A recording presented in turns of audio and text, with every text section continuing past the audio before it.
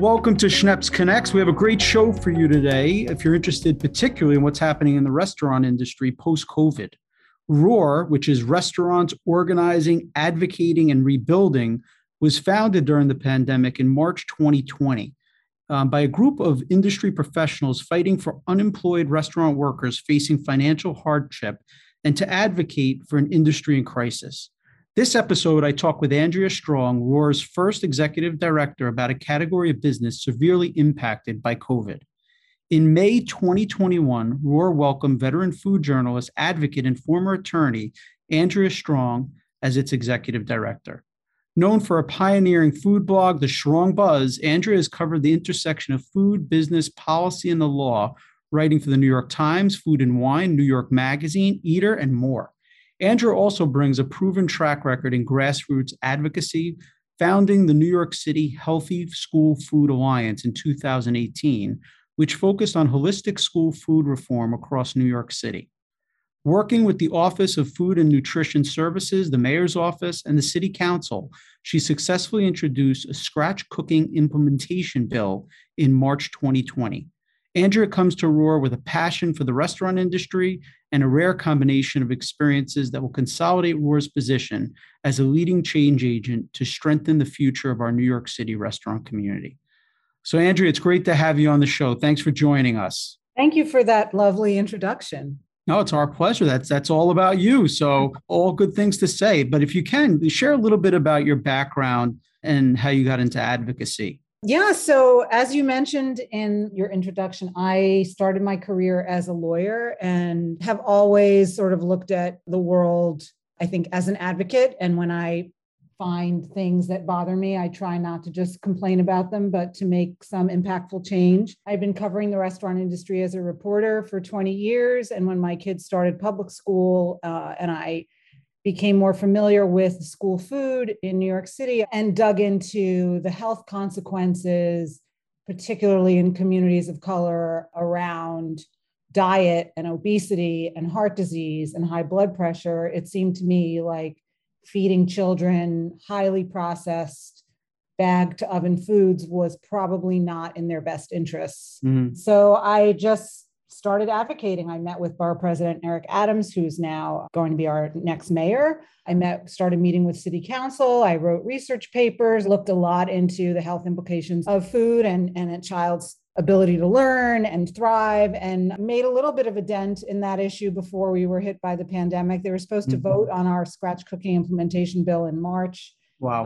March 24th, 2020. So that never happened. And now obviously the world is in a different place and food insecurity is a huge concern in addition to nutrition. And then I had this opportunity to work with ROAR in May, which has just been an incredible honor and privilege to join an organization that really is dedicated to the restaurant workers, real heroes, especially during the pandemic, the people who are out there every day, can't work from home, are taking care of us as they always have. You know, that's what hospitality is. It's taking care of people. So to be part of this group is really an incredible honor and privilege.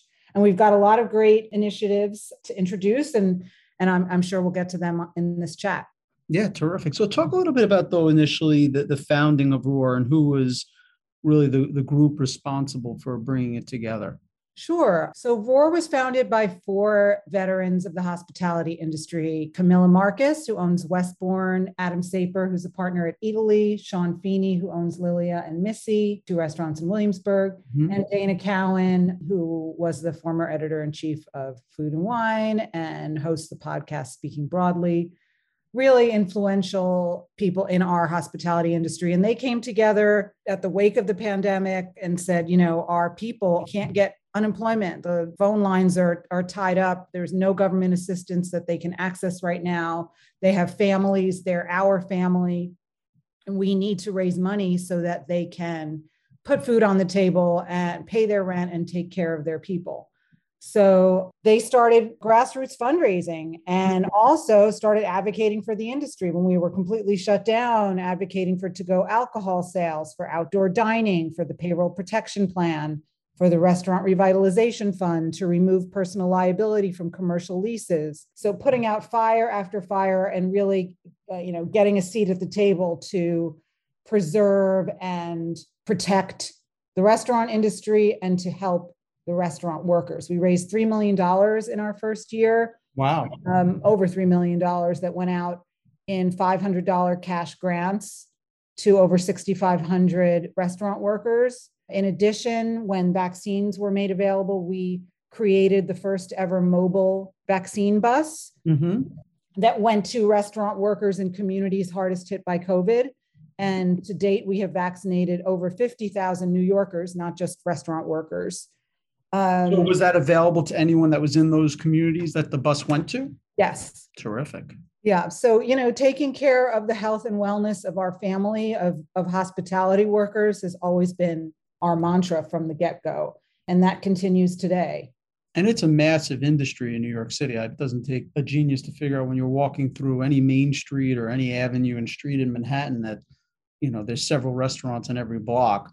But if I have this right, there's over 300,000 jobs associated with restaurants and 25,000 restaurants in the city of New York. Correct. Yes. That was in 2019. Yeah. So talk a little bit about the Key to NYC, which has restaurant workers in the city that need to be vaccinated, as well as any patrons that come to eat indoors. How has that process been going? I think that depends on who you speak to. Certainly, as you've probably, and your listeners have probably read, giving a host the job of gatekeeper on a public health matter is challenging, especially for people who are vaccine averse. And there have been incidents that have been very concerning to the safety of restaurant workers. But I think overall, the restaurant teams have really stepped up and integrated and rolled with the punches. And for the most part, it's going smoothly. I think, you show your vaccine card, you come inside and you have a wonderful meal and you're taken care of and you go out, leave the restaurant happier than when you went in. That's the goal of hospitality. Yes. I don't think it's not ideal. And certainly the idea of the restaurant industry being some sort of police of vaccination, proof of vaccination was troubling and difficult, but I think we are weathering it well. We are here to support the city, and we would like the city to support us as well. You talked about raising $3 million and supporting thousands of laid off restaurant workers. Can you share a little bit about how you were able to raise those funds, just to give other people a sense of that are advocates, how they can raise money? Well, I wasn't on staff when we raised the money, but I can tell you that it was a grassroots effort. It was individual donors who had connections to their neighborhood restaurants. That's the thing about restaurants, especially in any community, but especially in New York City. Restaurants become your second home. There's that place on the corner that you go when you're falling in love, when your heart is broken, when you're celebrating your birthday, when an engagement, right. When you lose someone, you go to your restaurants. And I think so many diners in New York City have such strong connections and visceral, emotional, familial bonds with their restaurants. So raising money for the people that had taken care of them through their own life crises and joys was not a heavy lift. We were inundated with donations. I think so many people wanted a way to help. And this was a very concrete way to know that if you donate to ROAR, your money is going directly into the hands of people who need it to feed, to buy groceries, to buy diapers, to pay rent. And so it really was an incredible groundswell of individual donors. That's terrific to hear. You talked about, obviously, the impact of the vaccination requirements and checking on that. But there's been a lot of other legislation that has been impacting the restaurant industry, the continuation of outdoor dining. But what key pandemic-related legislation has ROAR influenced? We influenced a number of legislative initiatives, the extension of outdoor dining so that it was made permanent during this past year, the elimination, as I said, of personal liability in commercial leases. Previously, if you defaulted on a commercial lease, they could come and take your home. Mm-hmm. They could take your property. They could attach your bank accounts. So thanks to ROAR and in combination with the New York City Hospitality Alliance has been a great ally of ours as well. And we do work together and support each other. So the elimination of the personal liability clause in commercial leases was a huge win for us. Also, to-go alcohol sales.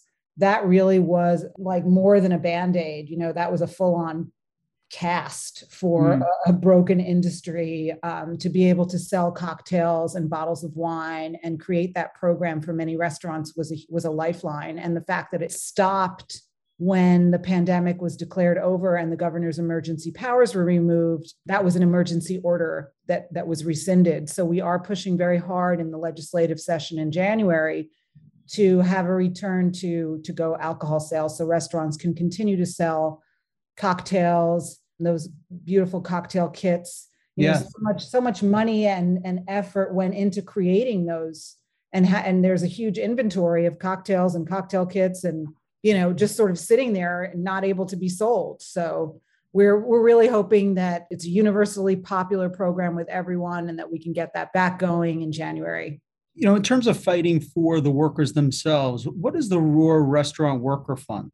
The ROAR Restaurant Worker Fund was the grant-making fund that we filled during the first year of the pandemic, and that is now closed because people are back to work. Got it. We distributed all of the money to grantees, but now we have the ROAR Restaurant Health and Wellness Fund. And I can tell you a little bit about that if you'd like. Please do. So as I said in the beginning, the mission of ROAR is really to take care of each other. Let's take care of the people who take care of you every night in restaurants. And we are experiencing a mental health crisis in our industry, in every industry, with children, with adults. This pandemic has been brutal. And restaurant workers have traditionally not had access to affordable healthcare, mental health care, acupuncture, massage, childcare, retirement savings, financial literacy. So what we are doing at ROAR is fundraising for a holistic suite of health and wellness programs that will be available to restaurant workers in New York City, either free or incredibly deeply discounted. Our first partnership, which was announced 2 weeks ago, is with COA, which is an emotional fitness plan. It's a mental health gym. And we have secured 1,000 slots for a free emotional fitness class that is taking place on October 28th. This Thursday at 11 a.m. on Instagram Live. Fantastic. So anyone listening can go to our website, click on the Health and Wellness tab and sign up and join us. Dr. Emily Analt, who is a therapist and the co-founder of ROAR, will be on, really sharing coping techniques, ways to support yourself, self-care. And after that session, we will also be offering COA's 8-week emotional fitness class to 300 restaurant workers at a severely discounted rate. I think it's something like $15 a class. So that is also going to be available on our website. In addition, we'll be rolling out a partnership with a financial gym, giving 1,000 restaurant workers. Is it 1,000? Sorry, I may not have the details right because my brain doesn't work so well anymore. But that's okay. Some sort of like 3 months free of one-on-one telehelp in finance. Like, how should you save so that you can pay your estimated taxes? Yes. I want to retire someday. How can I do that? My kid needs to go to college. I have an idea for a restaurant. I need help writing a business plan. All of those services will be available to restaurant workers free of charge for 3 months through the financial gym. We are also working on discounted childcare programs, acupuncture, massage. So we're really trying to create a whole well of opportunity to bring access to health and wellness program to the restaurant workers so that they can work in our industry and feel better and thrive. We have a labor crisis in our industry right now for a number of reasons, but one of them is that this is a very difficult business. You're on your feet, you're working in a hot kitchen, it's incredibly stressful. The wages can oftentimes not be as high as they should be. So how can we make this industry one that is attractive to people, one that they feel taken care of and important. And health and wellness is the first leg of that. The second piece is wage reform. These are great services that you're offering. Sometimes you hear about those things happening in corporate America. So it's great to hear that you're coming together to support restaurant workers in that way. Thank you. Yeah, it's really exciting. I feel like our programs can be quite transformational and will have a long-lasting impact on the industry and how it is run and how people thrive in it. How can our listeners contribute if they want to make a contribution? What's the easiest way to do it? The easiest way to do it is to go to Roar New York, New York's all spelled out, roarnewyork.org, and click on the donate button. Easy enough. Talk to me about just what you feel. I mean, obviously, your fingers on the pulse of the industry. What do you see in terms of sentiment now with restaurant owners? I mean, we're obviously getting to a point where a majority of people are vaccinated. People are getting their boosters. Children will be at a point probably, before the holidays, that they'll get vaccinated. I've seen new restaurants open. It seems that some restaurants are getting preferential leases at this point. But what are you seeing? I mean, is there still a lot of hesitation, or do you see, based on different owners, being more aggressive now? I think it is extremely difficult to operate a restaurant right now in New York City. I think the people who are doing it are truly just heroic. It's hard enough to run a restaurant in New York City on such a thin profit margin, but now you have to check vaccine requirements of all your guests and handle, disgruntled people and attitude, and all of your employees have to be vaccinated, and dealing with, breakthrough infection. And then also the changing landscape of city regulation, our outdoor dining program, which is a lifeline for restaurants. And there are still people who feel more comfortable eating outside. We were just informed by the city that the fire department will not allow propane heaters on the sidewalks. Right. And that's a huge blow to restaurants. They've created these beautiful outdoor dining structures, and now they won't be able to use them. And the design process that's going on right now calls for restaurants will have to put up and take down their outdoor dining structures every spring and winter, and that they are not allowed to have roofs on them. So we are going to be involved and have a seat at the table to try and modify some of those regulations to make it easier on restaurants. But, there are people who are in hospitality in New York City are devoted to this city. They want to bring it back. They are still here. They are fighting, and they want to stay and continue to open more restaurants and bring creative concepts. But it's challenging, and we really would like to see the city start to support restaurants in a way that they haven't so far. We are looking forward to working with future Mayor Adams and creating an environment where the Department of Health and the Department of Transportation are our collaborators, where it's not a punitive, antagonistic relationship, which it has been with tremendous number of fines. Let's work together to protect the health of the public, but also support the industry. Let's look at tax subsidies and tax credits for restaurants, because they're still in crisis. They've lost a tremendous amount of money, and they want to pay better wages. And you can't pay better wages if your profit margins are, 2 to 4%. Right. Well, listen, it's all great advocacy work you're doing. And I have to ask you one last question. It's a little maybe uncomfortable of a question, but I feel like people want to know. Mm-hmm. What would you say are any of your favorite restaurants in New York City? And I'm sure you can have your neighborhood spot that, not to insult anyone else. Well, yeah. Can I list a few? Of course. Obviously, all of the restaurants from my steering committee. But personal favorites right now are Chouquette, which just opened, from the lovely people who own Cook Shop and Vic's and Shuka and Rosie's. Chouquette is a Middle Eastern Israeli wonderland of food and flavors, and it's just a joyful, amazing experience. Saga, which just opened on Pine Street, is an immersive, beautiful, experiential dining experience. It is definitely a special occasion place, but right now we're in the year of yes. So take yourself there, go by yourself, take anyone who you might even love at some point and just go. those two are on sort of the really top of my list right now. Fulgurance Laundromat, which is in Greenpoint, is a really cool concept that came here from France. And that's where they give a chef, an up-and-coming chef, a residency for 6 months. Oh, wow. And it's just this beautiful little bistro, wonderful service, amazing, mostly natural wine list. And the first chef was Victoria Blamey, who's brilliant. And now they just started with Aaron Ginsberg. I think it's Ginsberg. Maybe it's Rosenberg. Oh, God. Once again, my brain doesn't work that well. Aaron, forgive me if it's okay. We can all look it up. Fulgurance Laundromat. That would be the next one. And I live in Carroll Gardens, and I love Victor in Gowanus and Buttermilk Channel and La Sagone and French Louis, and just eat out as much as you can. And it's the year of yes. Hug your people. And thank you so much for having me on and letting me share the Roar story with all of your listeners.